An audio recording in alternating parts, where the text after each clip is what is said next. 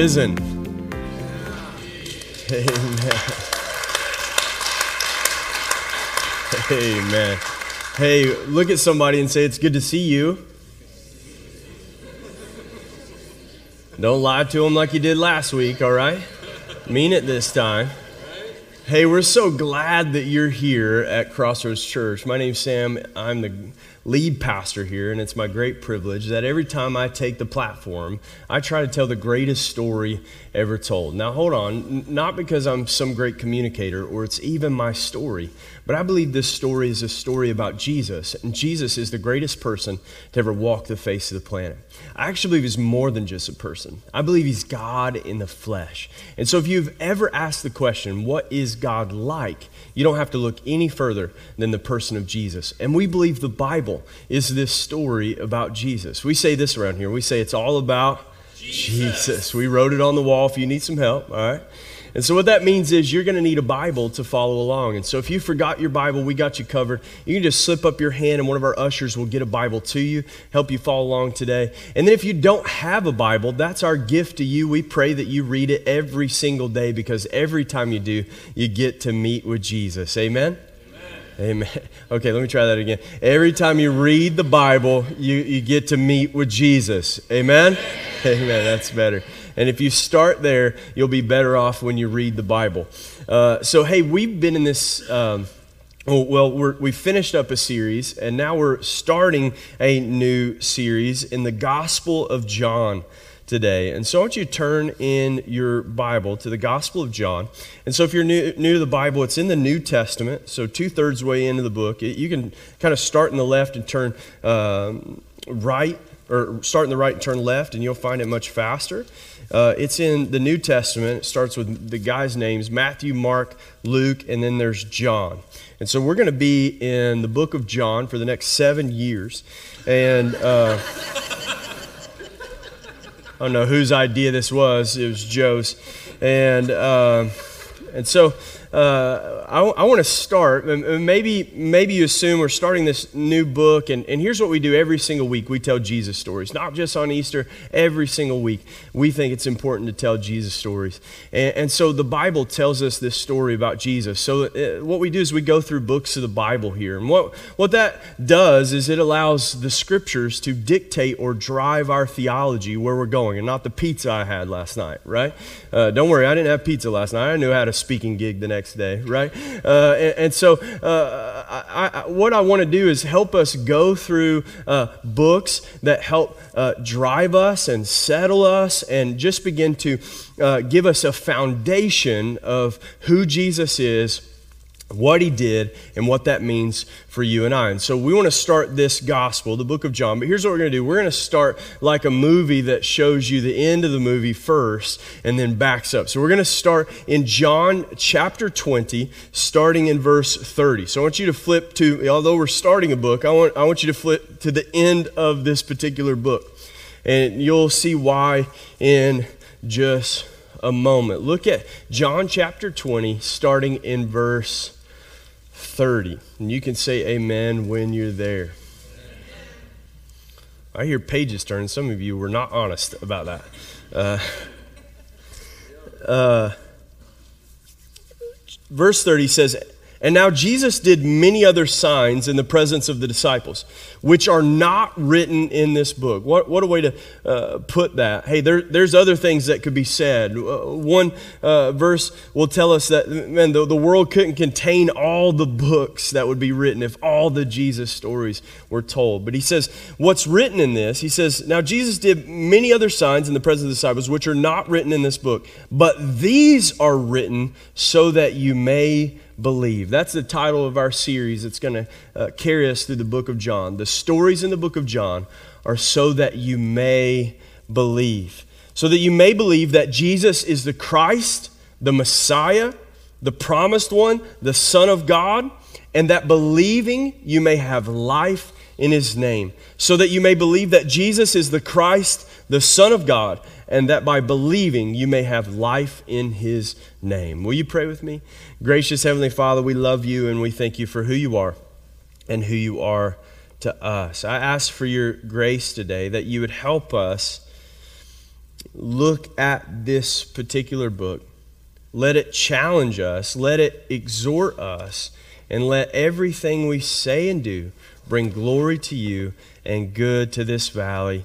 And everyone said, Amen. Amen. See, John gives us the purpose of this particular book. And he wants to deal with your belief system. He wants to talk, but not only to your head, he wants to speak to your heart. He wants to move it from your mind 18 inches into your heart where you actually make decisions. What do I mean by that? Think about how you make decisions. Think about all the things that you do. Are they always logical? Don't look at him. Don't look at him. That's rude, right?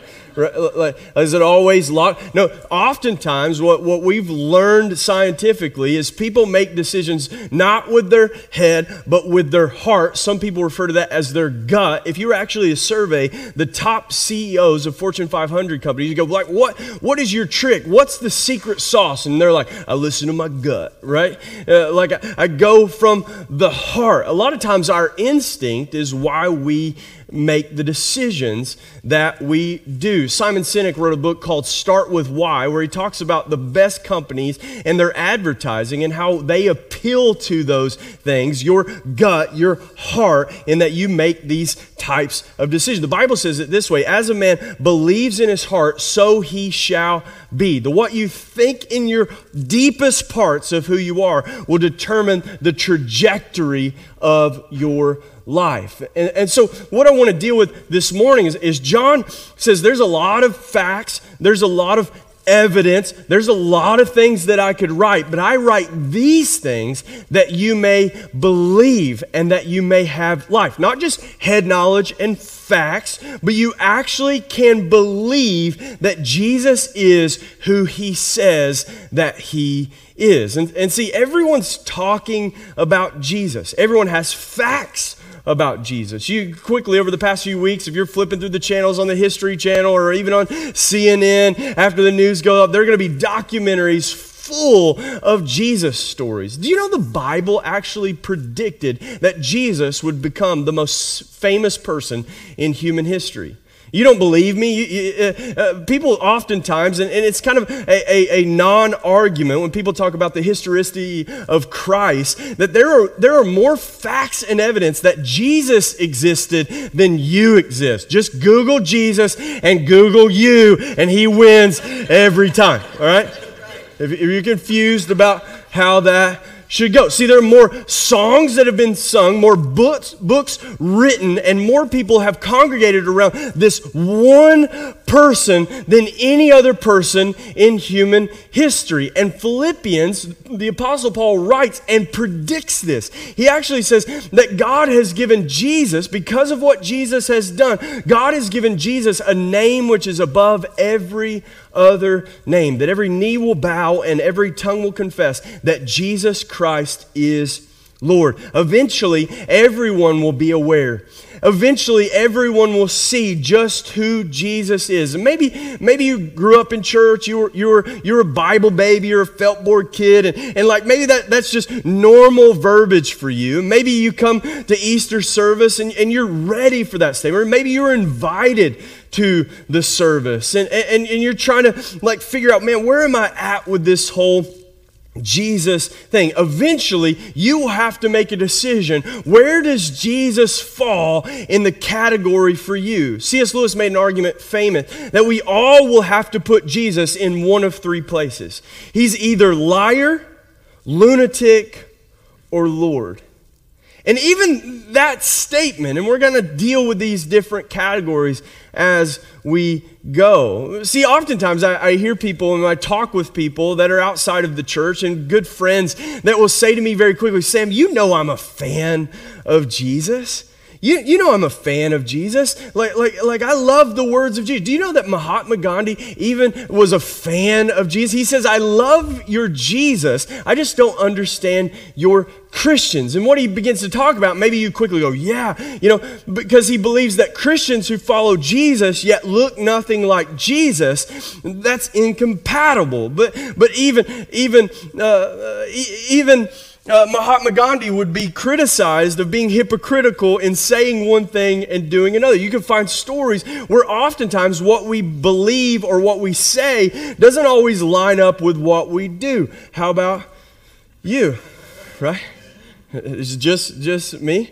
See, if Mahatma Gandhi understood Jesus and what he's done, he would understand that Jesus people are a bunch of sinners who are saved by the work of Jesus. Are you with me? Someone say amen to that.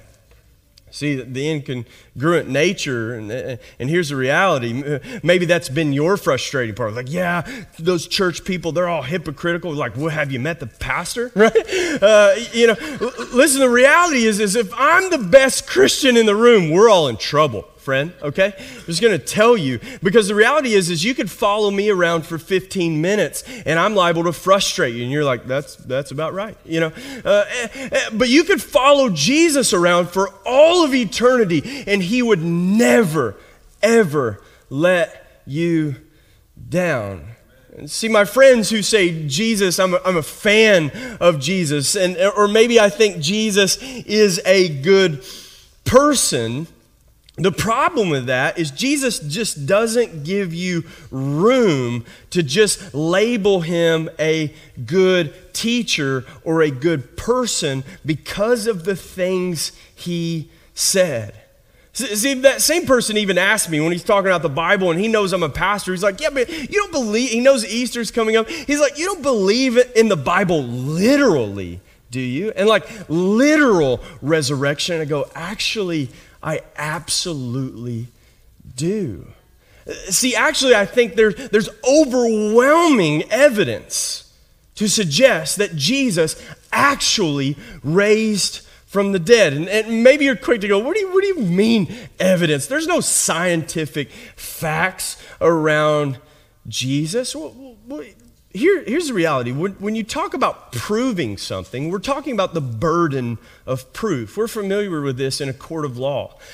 And then we use facts and evidence to give a burden of proof to in our system to give beyond a reasonable doubt that something happens. And we seem to accept that type of system as a good system for proving something. Yet, but let's be honest, when it comes to facts, people on both sides of the case, the defense and the prosecutors, will use the exact same facts or evidence and suggest different outcomes with the same evidence. Right? For instance, so what happens is the facts can actually point to something that's actually untrue.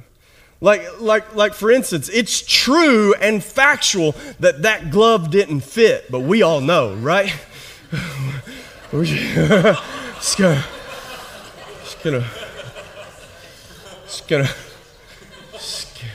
set that right there and walk away.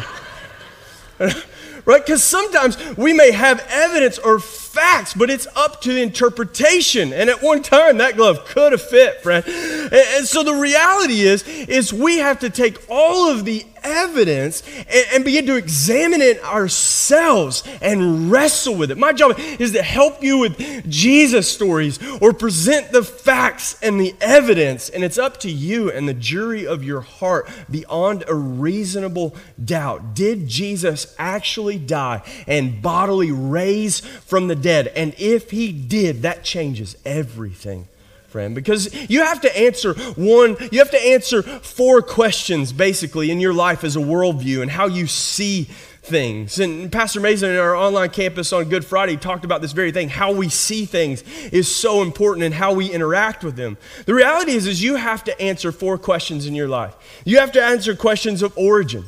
How did I get here? You have to answer questions of meaning. Why am I here? And if you're quick to scan the bottomless pit that is social media, and the Bible predicted a bottomless pit, and I'm going to tell you, it might be it, but have you ever seen the bottom of it? I've never seen the bottom of it, right? Unless you're buffering, right? Right? Everyone's trying to propagate why. and try to answer for you why. And you get a self-help, and you get a great influencer and an Instagram profile, and you can get all that stuff, and you can begin to try to answer why. But then once we get past why begins to fuel what? What's true? What's good? What's evil? I mean, we're all asking those types of questions. How do I think about morality? And then ultimately, all of those things, when I get to the end of all this, when everything's said and done and I breathe my last, where is this whole thing going? See, you as an individual, not just us as a church, you as an individual have to wrestle with these 4 questions. Where did we come from? Why am I here? What am I doing while I'm here? And where is this whole thing going? I mean, you have to wrestle deeply with that. And as you're beginning to wrestle with these questions, you have to wrestle with the burden of proof that right in the middle of this thing, there are people who claim that they saw a man raised from the dead, and he claimed to be God in the flesh. And that changes how I look at everything. Are you with me? Someone say amen to that. You have to wrestle as you answer these questions. Is it true? So for a moment, I want to deal with the evidence around the resurrection of Jesus Christ. And then I want to shift from talking to your head to maybe appealing to the affections of your heart. See, 1 Corinthians 15, the Apostle Paul gives us one of the best kind of segments and kind of creeds for understanding the resurrection. 1 Corinthians 15 says this here in verse 3. He goes in sequence logically. And then he says, I'm gonna suggest that Christ raised from the dead. He's going to put that forward as proof. He's saying this is true, and if it's not, then everything else that I've said, every bit of morality, every bit of meaning, every teaching we've done on the origin of man and where we came from, all of it is in vain if Christ has not been raised. He stakes the entire thing on this one deal. If he was building a house of cards and this was not true, this was merely an idea, they hid the body to propagate this ideology, all you would have to do is find the body. All you would have to do is present an overwhelming burden of proof that he did not raise from the dead. But Paul stakes his claim. Everything that he says, everything that he teaches in these categories, he says if Christ has not been raised, then all of this is a house of cards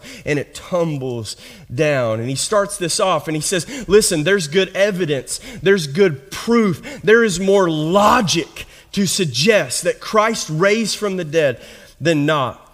And 1 Corinthians 15, starting in verse 3, is one of these things that you want to look at, you want to study, you want to consider, you want to wrestle with the text. And here's what we say around here at Crossroads Church. If you wrestle with the text, you wrestle with these tough ideas, you wrestle with the reality of Jesus, if we fight well, others will win. Amen.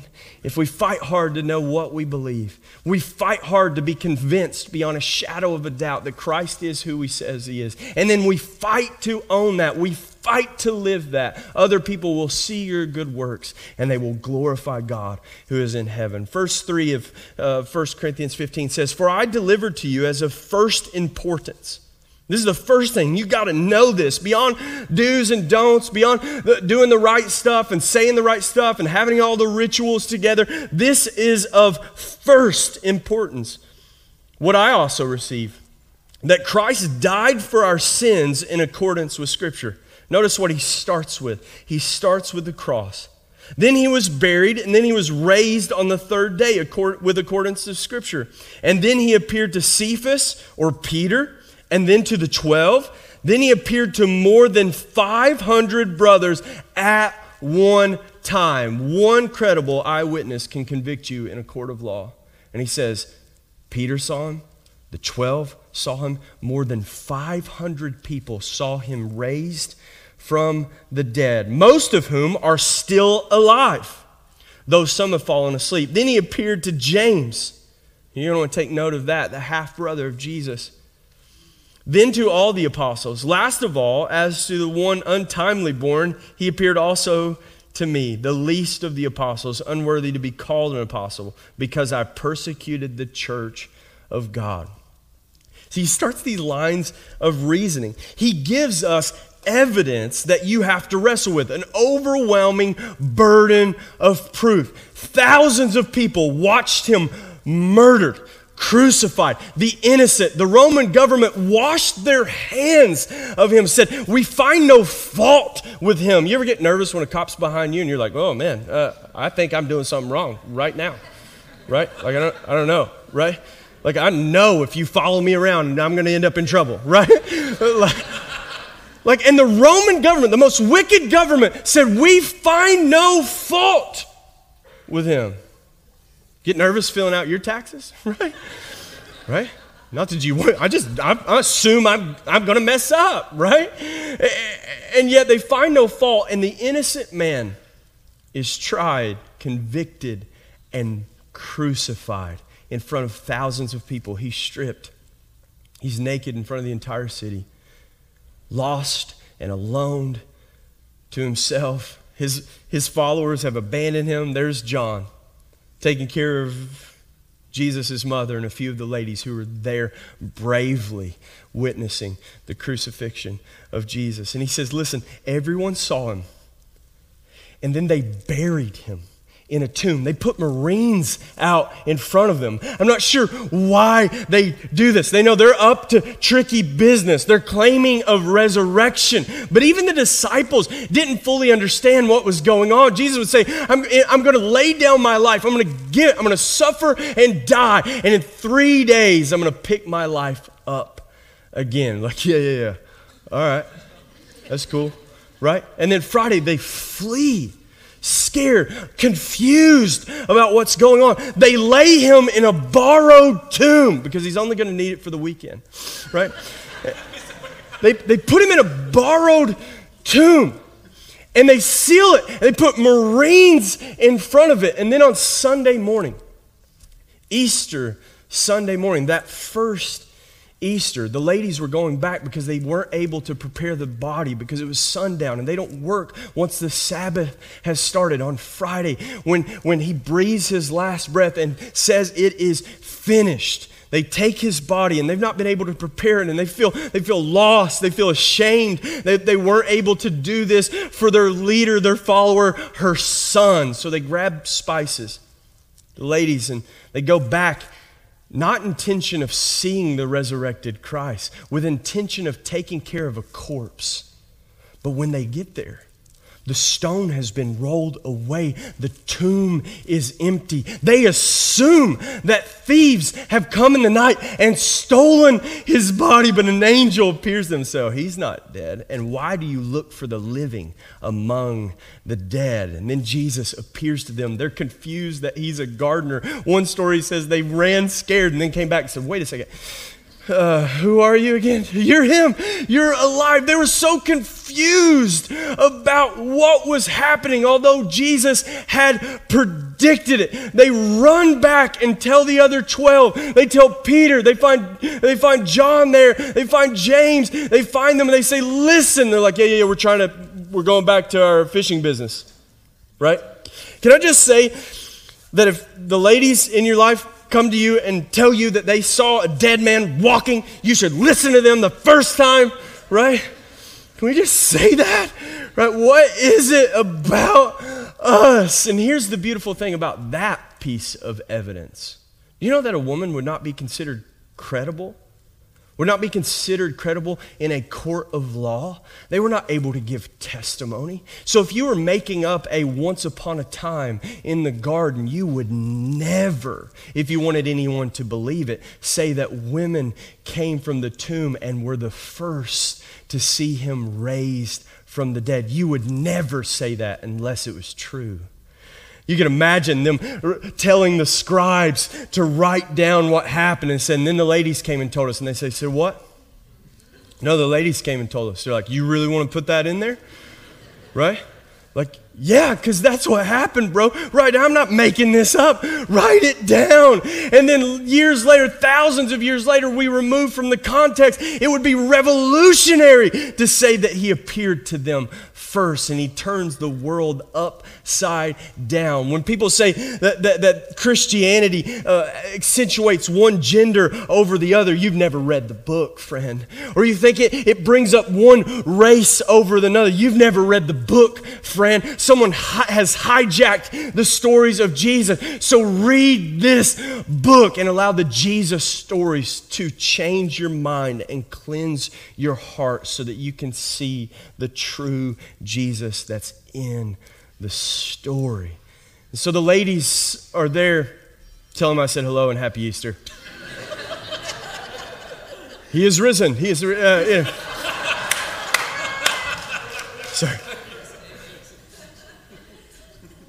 Thought it was mine for a second. They go to the tomb, and the tomb is empty. And even that idea, the guards have fled, Roman guards, Marines. And then they want to propagate this story that fishermen overthrew Marines. I mean, let's use logic here, friends. You think fishermen came and stole the body, defeated Marines, moved this stone in the night and stole his body, and then took it where? The logic. So then he goes on, he says, then he appeared to the 12. He appeared to James. I mean, think about James. James is the half-brother of Jesus. James is the first martyr of the Christian church. They kill him for following Jesus. How many of you have a brother? How many of you are a brother? How many of you have a boneheaded brother?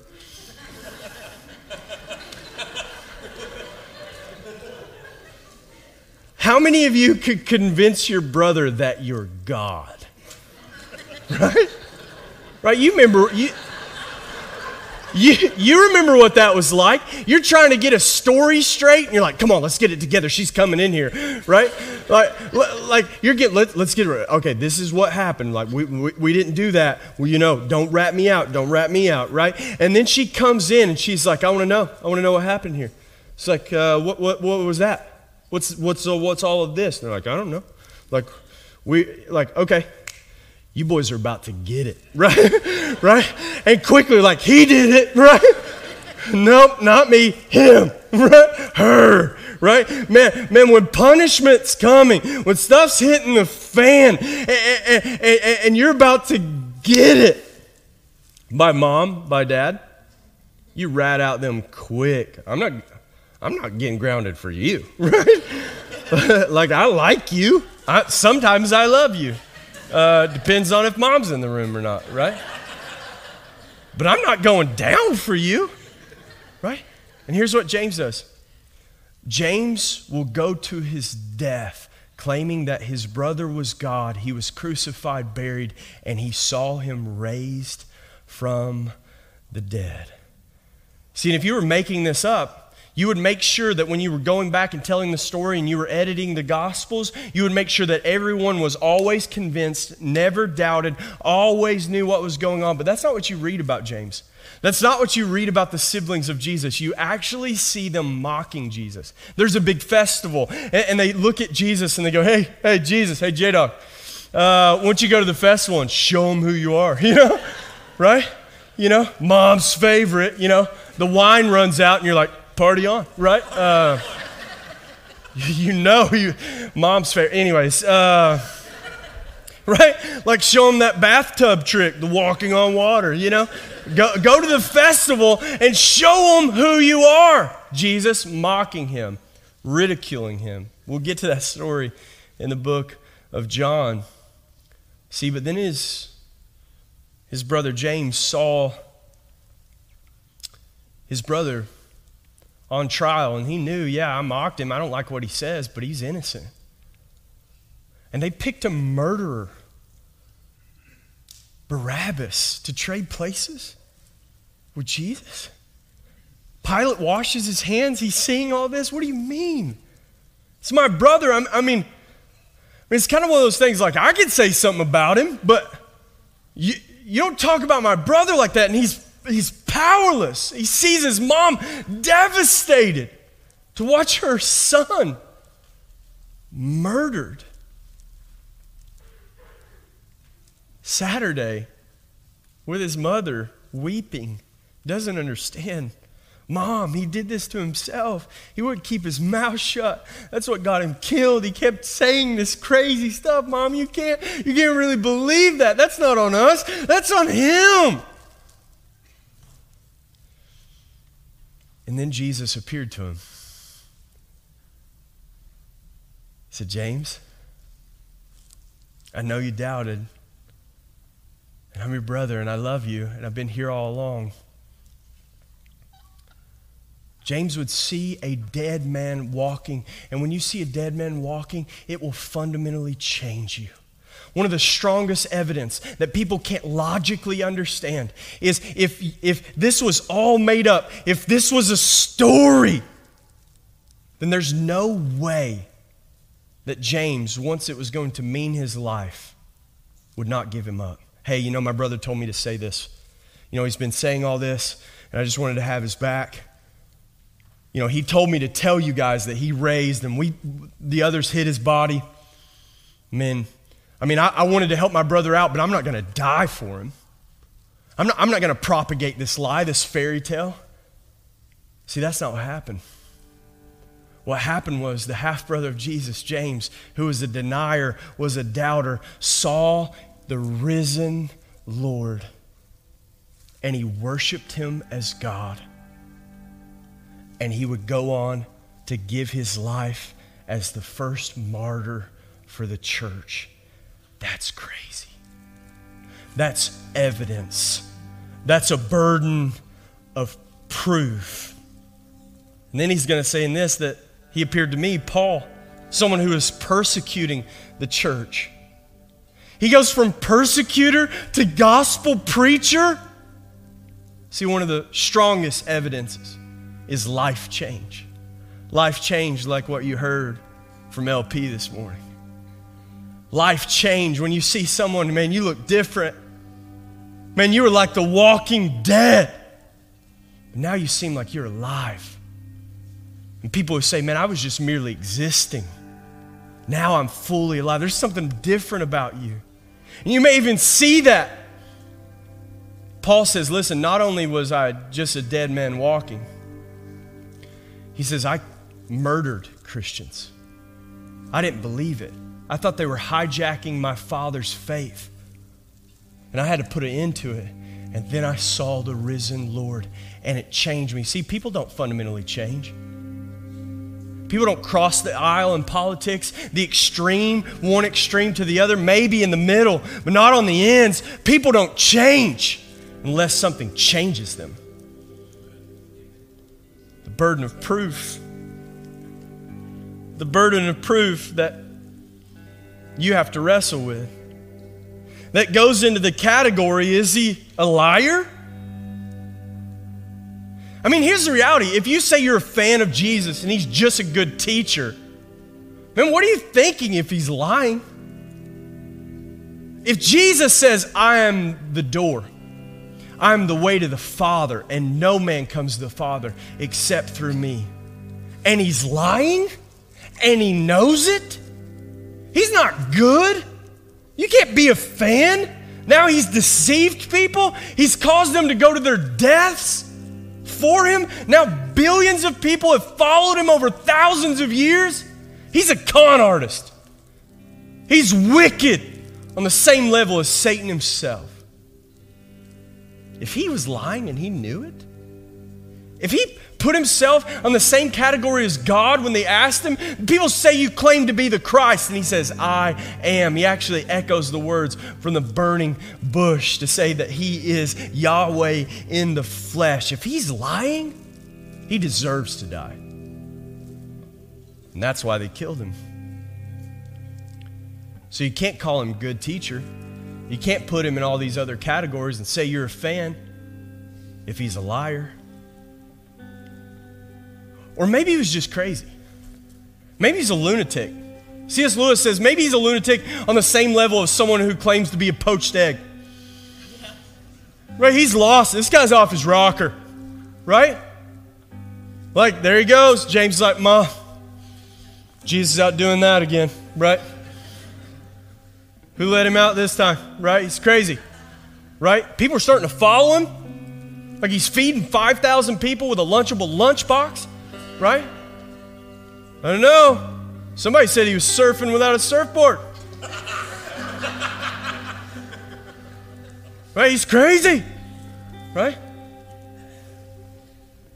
How could a crazy person get billions of people and even his brother to die for him claiming that he's God? So he's either a liar, he's either a lunatic, or you have to wrestle with, is he indeed Lord? Is he king? And was the crucifixion his inauguration? And the empty tomb his validation? You have to wrestle with the text. You have to wrestle with the story. The Bible says, work out your own salvation with fear and trembling. My job is to tell Jesus stories that you may believe and not just appeal to your head, but try to speak to your heart. Because there's an overwhelming burden of proof that Jesus lived, he died, and he rose again. But John doesn't write the way Paul does in 1 Corinthians 15. He tries to tell you what he did. Not just the evidence for the resurrection, what he actually accomplished. When Jesus said, it is finished, what did he actually do? How many of you know what these are? What are these? What are these called? Trading cards, man. I grew up calling them baseball cards, even though there were basketball players on them, you know? How many did that, right? And I had Michael Jordan baseball cards, not when he was wearing 45 and he actually played baseball. I mean, I had Michael Jordan trading cards. And how many of you know who Michael Jordan is? Am I in the right room? LeBron James, sit down, son.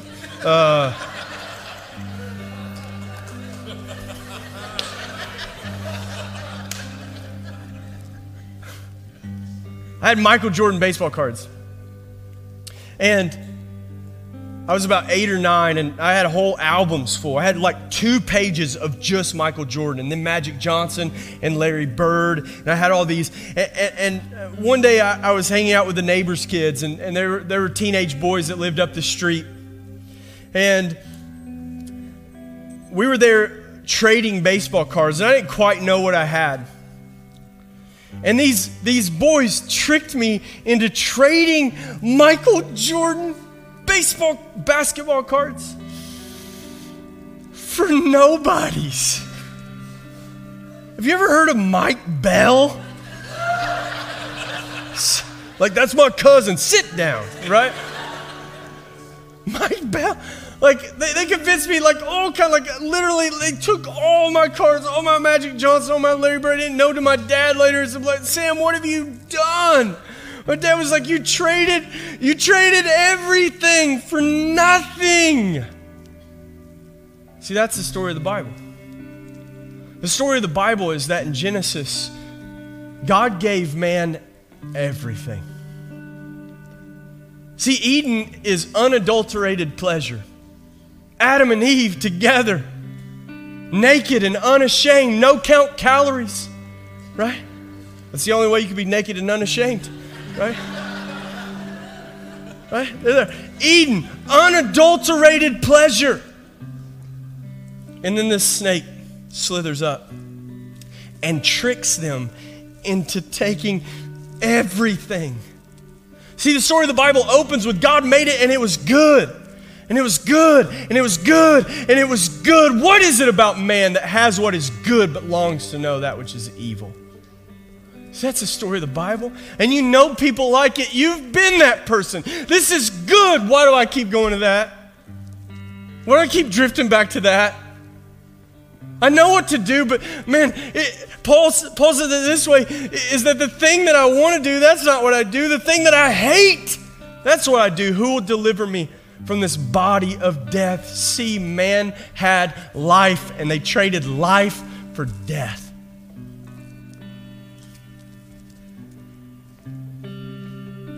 And then comes Jesus. Jesus comes, and he is the embodiment of life. He's God in the flesh. And the story starts with the tree of life. And then in the Gospels, we see the cross, the tree of life. We see a place where criminals were hung and killed and punished. The story of the Bible is that Jesus came and he traded places with you. He redeemed what the enemy stole. When they traded life, he started from that day forward in the garden. He said, the seed of the woman will give birth to a son. And he said to the Satan, oh, you'll bruise his heel, but he's going to crush your head. And then the cross, the place where we see Jesus trading his life. He takes our sin and it was poured out on him. The Bible says that Jesus condemned sin in the flesh. He took on our sin into his life. And he put to death. And he offers us life. Martin Luther calls this the great exchange. Theologians call this double imputation, meaning that we've imputed to him our sinfulness. All the wrongdoings of the past, present, and the future, we give on to him. He took it, he absorbed it, and he defeated it. And he imputes to us his righteousness. So that in a court of law, we don't just stand not guilty because there's not enough evidence to convict us. You know good and well there's enough evidence to convict you if the God of the universe sees everything. But yet what he gives us is not just a not guilty verdict. He gives us a verdict of washed white as snow, innocent with the righteousness of Christ. It's not that we're just not guilty. We are innocent, bought for by the blood of the Lamb, washed white as snow, free to live as innocent sinners, saved by the grace of Jesus Christ. And this is not a fair exchange. What I deserved was death, and what he gave me was life. He traded. And it's a scandal because the values, just like the trading of the cards, that's scandalous. Man, that's not fair. No, that's called grace. Unmerited, undeserved favor with God. You don't have enough to buy or earn it. It is a free gift that was paid for you on the cross of Jesus Christ. See, oftentimes at Easter, what happens is we focus on the empty tomb. And we forget the whole reason that we celebrate the empty tomb is because of the cross of Jesus Christ. That's why the symbol for Christianity is not the empty tomb, but the cross of Jesus Christ. You see, maybe you go, Pastor, that's a sweet idea. That's a great story. But that didn't really happen. Let me give you some evidence to suggest that Jesus actually traded places and he actually traded death and gave us life. Let me give you some evidence to suggest that Jesus actually, through his cross, turned the world upside down to never, ever be the same again. Anybody know what this is?